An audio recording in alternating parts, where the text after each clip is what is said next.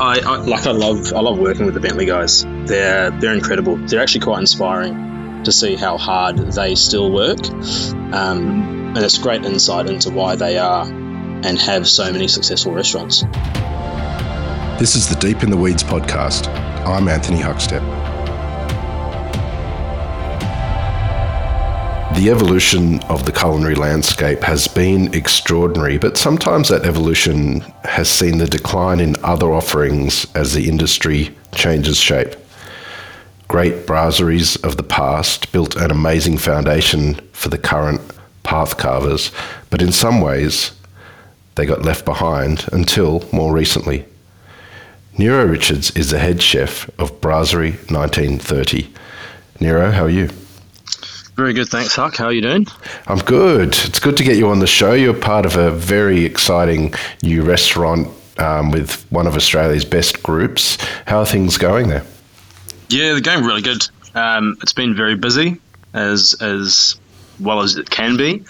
And working alongside Brent Naden's pretty epic. You see the success, the way they work.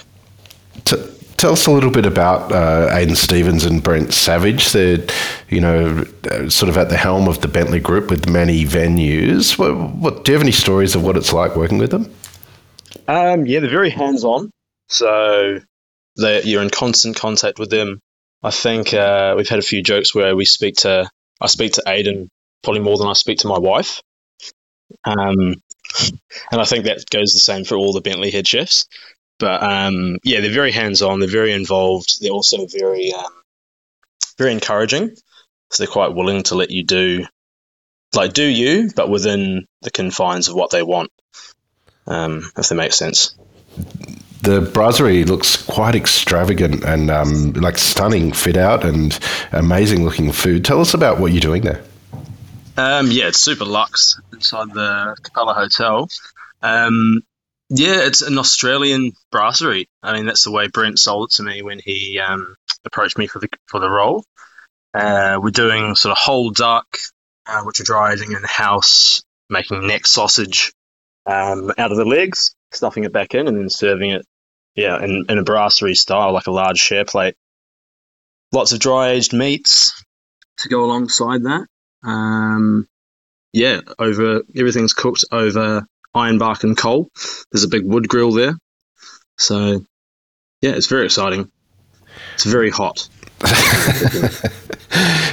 What's it sort of take to pull together something sort of quite extravagant? Give us a sense of the scale and sort of how many staff are involved to sort of deliver this. I think the hotel itself has about 300.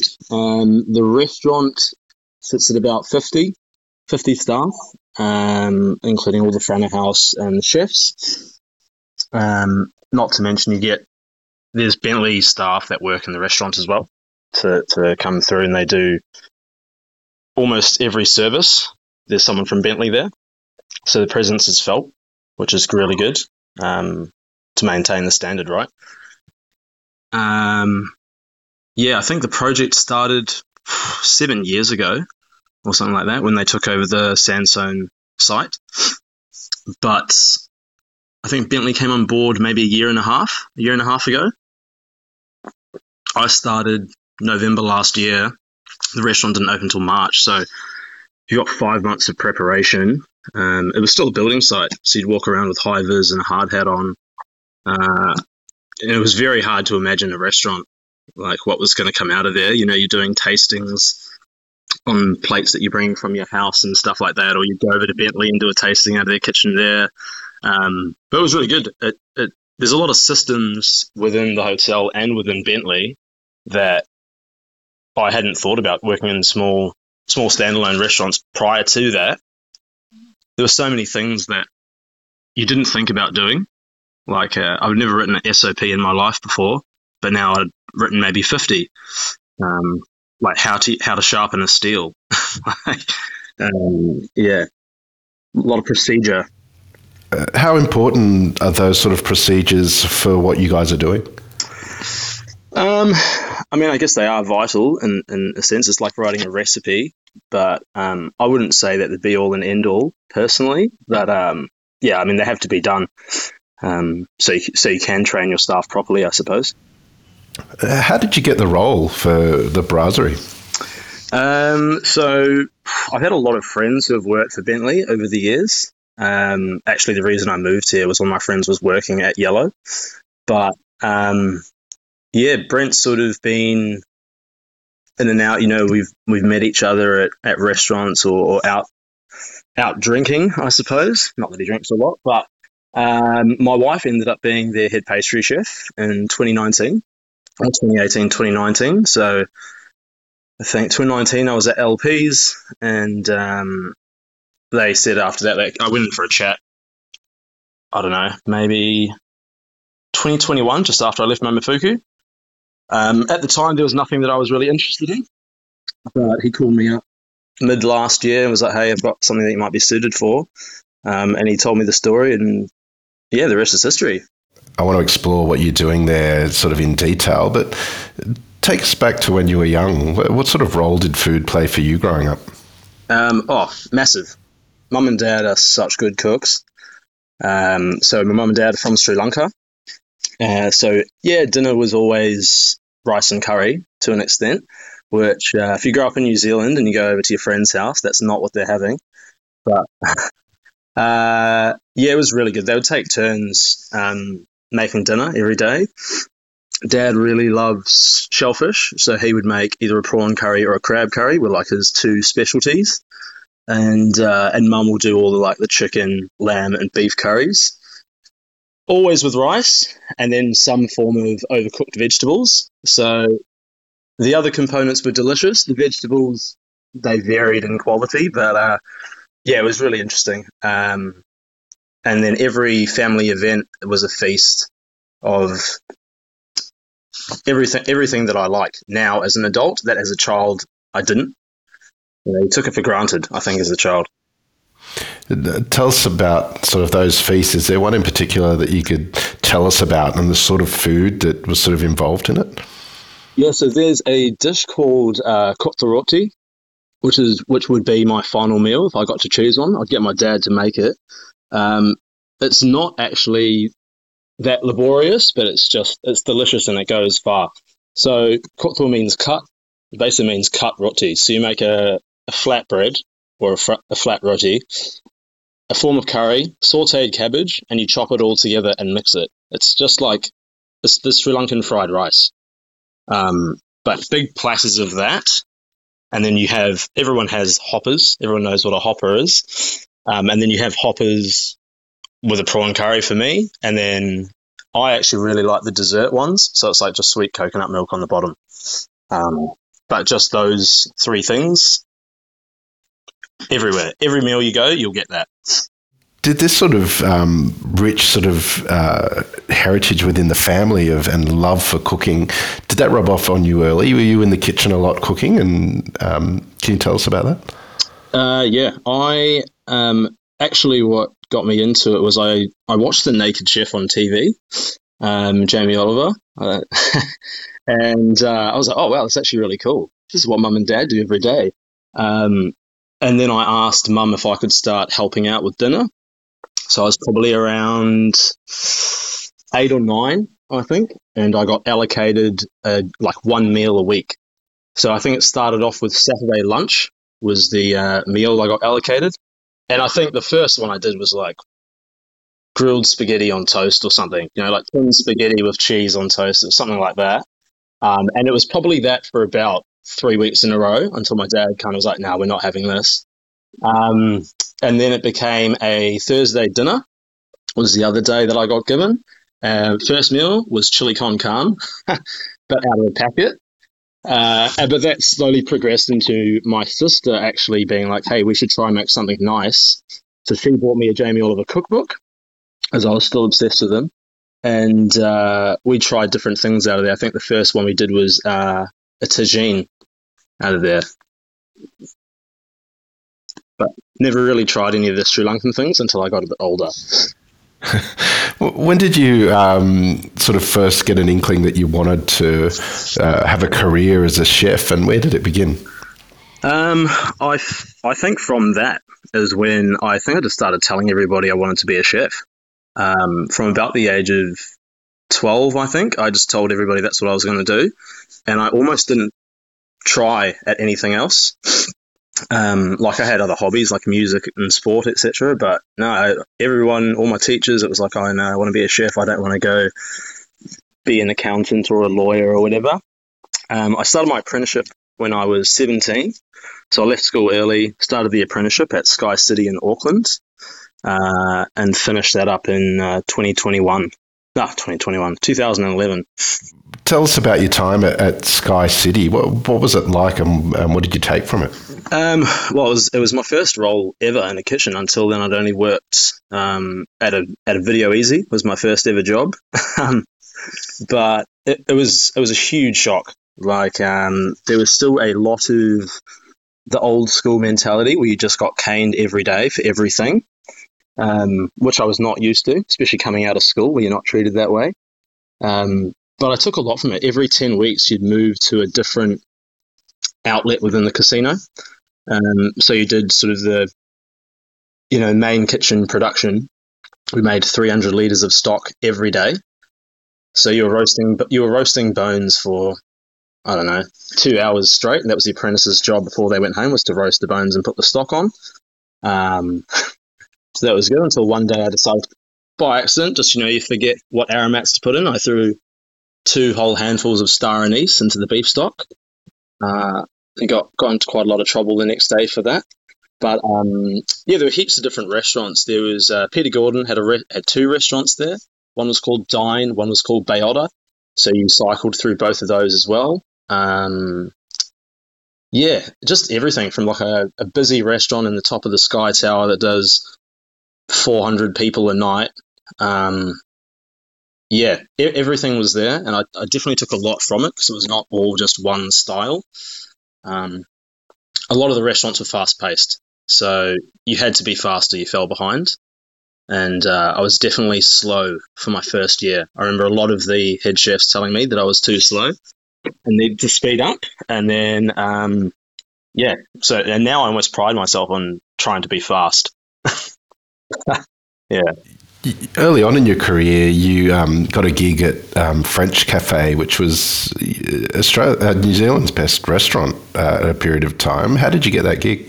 Yeah, when I was in the second year of my apprenticeship, the Peter Gordon used to do a fundraiser called Dining for a Difference, and he would invite chefs from pretty much all over the world to come and cook. I think he did a table of 30 per chef, and each chef got paired up with an apprentice. That year, Simon came, and they asked me who would I want to get paired up with. I can't remember. I think Christine Mansfield was there that year. She was doing the dessert course.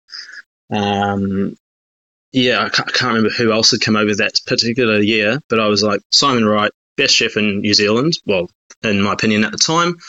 So I want to get partnered up with him. And my executive chef of the hotel was like, you sure he's a bit of a taskmaster? I was like, no, it's fine.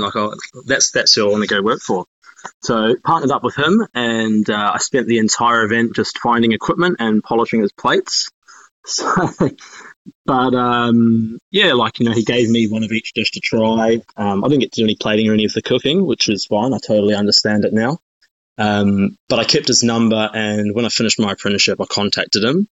One of my friends was his pastry chef, and I ended up working there. It was awarded 3 hats, which was the only restaurant at the time in New Zealand to have it. What was it like in that kitchen? Do you have any stories of what it was like? Oh, it was by far and away the hardest place I've ever worked. Every day, everything was made from scratch. The ordering was so super tight that even if you were trying to, pull a blanket over your sous chef's eyes and prep for the next day, he knew. So if you ordered 100 grams extra of this, he's like, you don't normally order that. You don't need that. And then you wouldn't get it. So everything was prepped every day. And everything was super well timed. So during a service, every section had about 5 or 6 timers for every call of the degustation that was away. And it ran like clockwork. It was unbelievable. Simon was in there every single day. He would do prep with us. He would do service with us. It was such a well-run kitchen. And then you just learned to be... I don't even know what to say. It was so hard, but so good. Like I loved working there. Um, and almost the three hats. They won the three hats: Restaurant of the Year, Service of the Year, Wine List of the Year. I think they cleaned up every single award. The first year, Cuisine brought the hats to New Zealand, and it was just full every day. You didn't even ask what the booking was because it was just full. So you prepped the full amount of everything, and then rinse and repeat the next day. Looking back now at your time at the French Cafe, what did you take from it, from that experience there? Technique, I think, more than anything, because Simon was, he worked with Marco, so he was classically trained by probably one of the best, right? And all the sauces he made were still made that same way. All the purees he made were made that way. And his style of cooking was it was sort of when Fringlish was a thing, the French English revolution of the early 2000s. Yeah, and it was all still like that. I think I took that more than anything because I'm not in contact with a lot of people that work there anymore. We've all parted ways and live in different sides of the world now. So in terms of friendships, not heaps of them, but a lot of technique and a lot of drive. It opened up my eyes to see what's required to be a good chef. Just from the other seniors that worked in the kitchen. I still remember this one guy, Bain, who ended up leaving, going to Vue de Monde. One day he was so in the weeds that I think he prepped and portioned 40 kilos on John Dory, and it took him half an hour. And it was like the fastest I've ever seen anybody do anything. Like, and I remember asking him, how'd you do that? And he's just like, you just have to get it done. And I was like, yeah, that's absolutely true. Tell us about the move to Australia. What lured you over here, and what was it like for you? Almost a bit of arrogance, I think, lured me over here. Among my friends' circle, I was the only one who'd worked. Well, now I was the only one who'd worked at a three hat. So my young, cocky self was like, oh, there's nowhere else to work in New Zealand. I'll go to Australia.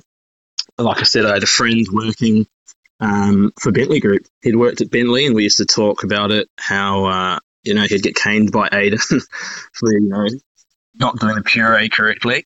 And so I came over with the intention of actually working at Yellow. But for whatever reason, I didn't go to Yellow, and I ended up having a dinner at LP's with that same friend who worked at Bentley, and we both were like, this meal's pretty sick. Like, I should just come work here. And I think I spoke to Tanya that night as I was leaving for dinner, and I was just like, you guys looking for anybody? And then she was like, yeah, here's Luke's number, just send him a message. And I remember getting a call from Luke, and he did not sound at all what I thought he was going to sound like. Like, you look at him, this heavily tattooed chef, and then he's got the sweetest voice. Yeah, and I ended up working at LP's for 5 years. Tell us a little bit about what it was like working with Luke Powell. As you mentioned, like, incredible chef with an amazing background, former sort of head chef of Tetsuya's as well. What was it like working with him in the kitchen at LP's? Very humbling. So, like I said, I'd come over kind of cocky, and it was like, oh, there can't be that much to making sausages. But very soon worked out that was not the case at all. I did go in respecting him a lot, as knowing that he'd been such a young chef as the head chef at Tetsuya's, and going there and seeing him and Shannon Debrasini, the way they worked so calmly, so methodically, everything was like perfect. They checked everything. They were like walking encyclopedias as well. Any question I had they had the answer for it, and I just found that amazing. Like, the way that they would go in depth into the science of making sausages. I don't know how many sausages I've made in my life now, a lot. But yeah, just working with Luke and Shaz, the energy in that team was amazing. Like, I'll never be able to recreate a team like that. It was amazing. Such a good time. LP's Quality Meats was something quite different for Sydney at its time, but you worked your way all the way up to head chef. Do you have any stories of what it was like for you and being in that role? Yeah, like I think Shaz ended up like I was the sous chef there, and Shaz was moving on to go to Victor Churchill to run their sort of kitchen there, and Luke was like, "Hey, do you want to give it a go?" Because I'd talked about how I would leave because I actually assumed Shaz would never leave, to be honest. And I did have some things I wanted to try, but I also didn't know what I wanted to do. So I remember taking on the role around the time we got the Josper. So we picked up a Josper and kind of moved away a little bit from sort of the smoked short rib. I don't know if you remember that short rib, but we moved more into just getting steaks and portioning them and selling them by weight every day, and cooking a lot more things out of the Josper, cooking prawns in there, trying to finish the chicken inside it. It was great. I don't know, like I thought I knew what being a head chef was, and even though you still had the backing of Luke, I still made a lot of mistakes. Still was busy trying to be everyone's friend and have everyone like me, and not necessarily directing things the way they needed to be. But Luke was there to be like, hey, you can't be like that. You need to, if you want this thing done that way, you need to make sure it gets done that way. We've had Luke on the show, and LPs has had a dramatic change in the way that it operates and what it does. In 2019, you decided to leave. Tell us about that decision and what your plans were. I didn't really have any plans. I'd always wanted to go to Copenhagen. Like I'd had a bit of an obsession with Relay, the restaurant.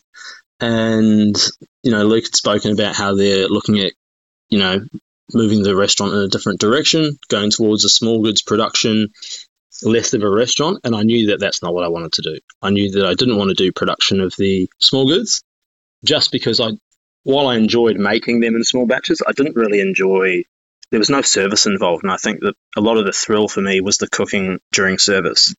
So we'd spoken about it at length, and I was like, look, I'll stay till the end of this year. We'll go through Christmas, and then when you close for the renovation is when I'll finish up. I ended up finishing at about a month before the first closure, and I went over to Copenhagen. And I still had no plan. I had no idea what I wanted to do. I thought I wanted to open my own restaurant. Had no clue. The end of 2019, New Year's Eve, Luke and Tan had actually booked me into Mamafuku, and because they knew that I was going to propose, so they booked it in so I could help hide it from my now wife Kate, and proposed to Kate. She said yes, obviously, of course she was going to, and on that night, Paul Carmichael that same night was like, in typical Paul fashion, "Hey, what are you doing now?"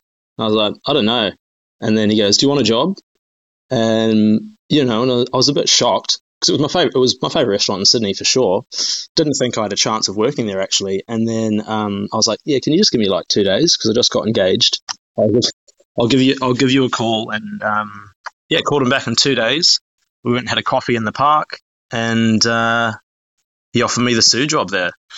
So I actually had lined up a job before going to Copenhagen. So Copenhagen turned into a bit more of just a dining experience. I worked over there, still worked in the Relay group. But now it was just with a different intention of sort of enjoying Europe by myself, as opposed to going over there potentially trying to get a job. Did the experience in Copenhagen have an effect on you and your views on food? Yeah, it did. It was very brief, and I knew that I wanted to go over there and take something from it. I didn't know what that something was, but I was like, I've got to, this is more or less once in a lifetime for me. So let's make sure I get something out of it. I went over there, and I was speaking to the guys that actually worked at Beast prior to it, and I was like, how do you guys do this fresh cheese every day? I want to learn that. And they only the sous chefs and the head chefs made the cheese every day. No one else was allowed to do it.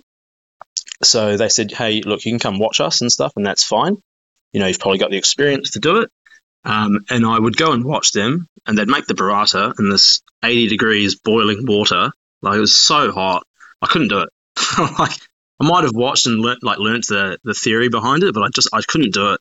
So I was doing that, and at the same time, there were two chefs working in the butchery there who had contacted me prior to coming over when they found out I was coming to Relay, and they were like, we went to LP's a few years ago. It was great. Can you come see us? And I went and spoke to them, Pete and Carol, the two boys there, and I actually ended up working in the butchery there. So they got whole pigs in every Tuesday and broke it down so meticulously, more so than we even did at LP's. They'd break the animals down into, a prosciutto, a copper, a belly, and then they would take various different muscles out and use them for their charcuterie that they had in their cave. But every single piece of meat was cut lean. All the sinew was taken off. It was separated out into hard fat, soft fat, lean meat. And then you had another container, which was, I still think looked disgusting, but it was all the glands, the blood, veins, silver skin. So all the fascia. So it was all the things that you probably would just throw in the bin. They kept all of that, and they used to confit it down with spices. And it's called ciccioli, and you would just spread it on bread and eat it. But it was zero waste. The bones were used for stock. Nothing went to waste, and that really solidified me going like, I need to do this somewhere or somehow, or this is how restaurants should operate. You mentioned the conversation with Paul Carmichael and getting the job with Momofuku not long before the pandemic hit. What was it like being at Momofuku during that period of time? Yeah, it was strange because COVID had already started in the world. It hadn't made its way to Australia per se, but it was savaging Italy. Actually, when we were in Copenhagen, we were making jokes about Italy and how they were getting ruined by it, but it hadn't made its way to Scandinavia. And then I left Copenhagen, came back, started at Momo, and I remember me and Luke Powell having a chat about it, and we were like, "Nah, it's just another virus. It'll be fine." But working at Momo, Paul actually he got pneumonia a few years ago, and it scarred his lungs. So If he got it, it'd be probably quite bad for him. So he thought he was getting sick, and he ended up taking, I think, 2 weeks off. Kylie also got sick and took 2 weeks off, and I just started. I had no idea what was going on. Luckily, the team there was so super solid that it was as if I could just kind of be there, and they kind of helped me get through it without the Paul and Kylie being there for that week. And then we ended up closing for the first lockdown. What did you do when the first lockdown happened? During the first lockdown, I, like everybody, no one knew what was going on. I, as a New Zealand citizen, wasn't entitled at first to the government benefits that they were handing out. So me and my wife were like, "What are we going to do?" Just like everybody else. One of my friends reached out to me, Sean from Colombo Social. I was like, "Hey, we've got this project we're thinking of starting. Do you want to be a part of it and just help run it?" And I was like, "Yeah, sure." Like, I would have done anything. I was applying for jobs to work at Woolies and Coles like everybody else, and actually realizing that a chef's qualification doesn't do anything. Like, you're not qualified to do anything, not even work in like Coles or Woolies apparently. So I ended up going and doing that, and that's what Played It Forward has turned into, and now it's a huge project. But just working out of the Colombo Social Kitchen there, and we would get donations of food and prep, between 400 to 2,000 meals a day, pack it up, and it would get sent away to various different places for the people that are less fortunate than I was. How did it feel being part of that at that period of time? It was incredible because it made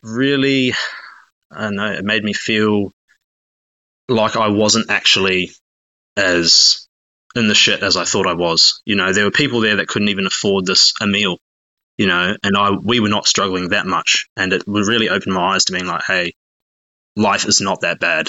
Like, you can help all these people, and that's how you should use your time now, instead of frantically worrying about everything that I was worrying about prior to it. Momofuku took a long time to reopen, and you were part of that team that reopened. What was that experience like, and was it different to what Momofuku had been previously? Yeah, we closed for 4 months, I think, for that first lockdown. And I remember getting a call from Paul saying, hey, we're going to reopen in whatever it was, 3 weeks or something, but me and you need to go back into work and start thinking about what we're going to do. So I went back in, and he was like, look, we're not going to be able to bring back a lot of the team. So we're going to have to change up the way we do things, which was writing basically one menu only. It was 10 courses. There weren't many front of house staff coming back, which I'd found out. So there was going to be the chefs quite heavily involved in the service, not just the cooking of the food. So we got to, run food, learn how to set a table properly, clear plates, take drink orders. But it was 3 weeks of me and Paul. Probably wasn't the most productive 3 weeks, but I think the first day we went back in, probably shouldn't say it, we actually just watched basketball for the whole 8 hours. And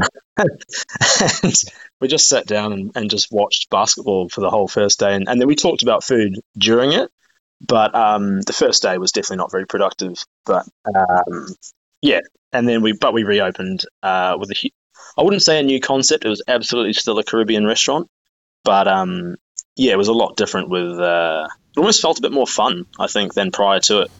Did that sort of role where you were clearing tables and running food and having the interaction with the guests, did that have an impact on your perceptions of the restaurant as a whole? Absolutely.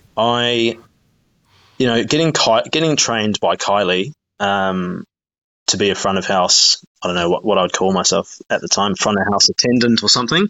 But yeah, having Kylie train me to do those things was a real privilege. I actually said that to her last night.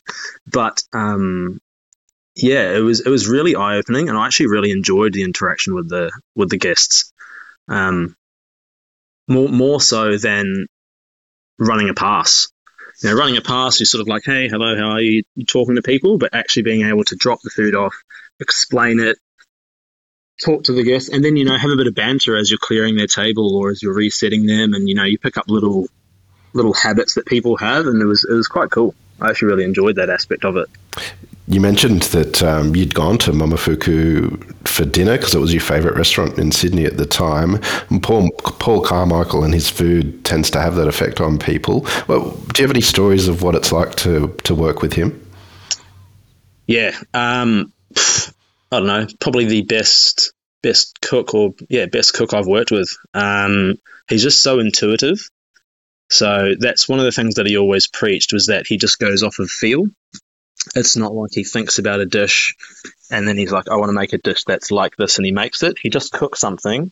If it tastes good, then he'll make something else that tastes good and then see if they go together, which was a much more freestyle way than what I thought. Like, he's very methodical in the way he thinks about things, but the way he cooks was all about feel. And maybe that's why his food tasted so delicious, is because there wasn't so much thought behind it. He was just going off of what he felt was good, and then he made it, and pretty much every time it was delicious. So and it definitely took a while for me to get used to that, because he would say, hey Niro, I want you to make this thing, and he'd give you almost no direction. He would just tell you he wanted something to taste sweet, but you could make whatever you wanted, but he wouldn't give you any other direction than that. And it took me a while to work out, okay, so he wants me to actually make this thing that he's going to put with another thing that he's made that we might then pair with something else. But yeah, it was very eye-opening, and I could see why the restaurant was so successful, because of the way that him and Kylie ran that place. As we all know, the lockdowns continued and Mamafuku had a lot of closures, and you reconnected with Shannon Debrasini, who had been at LP's Quality Meats. What was that experience like?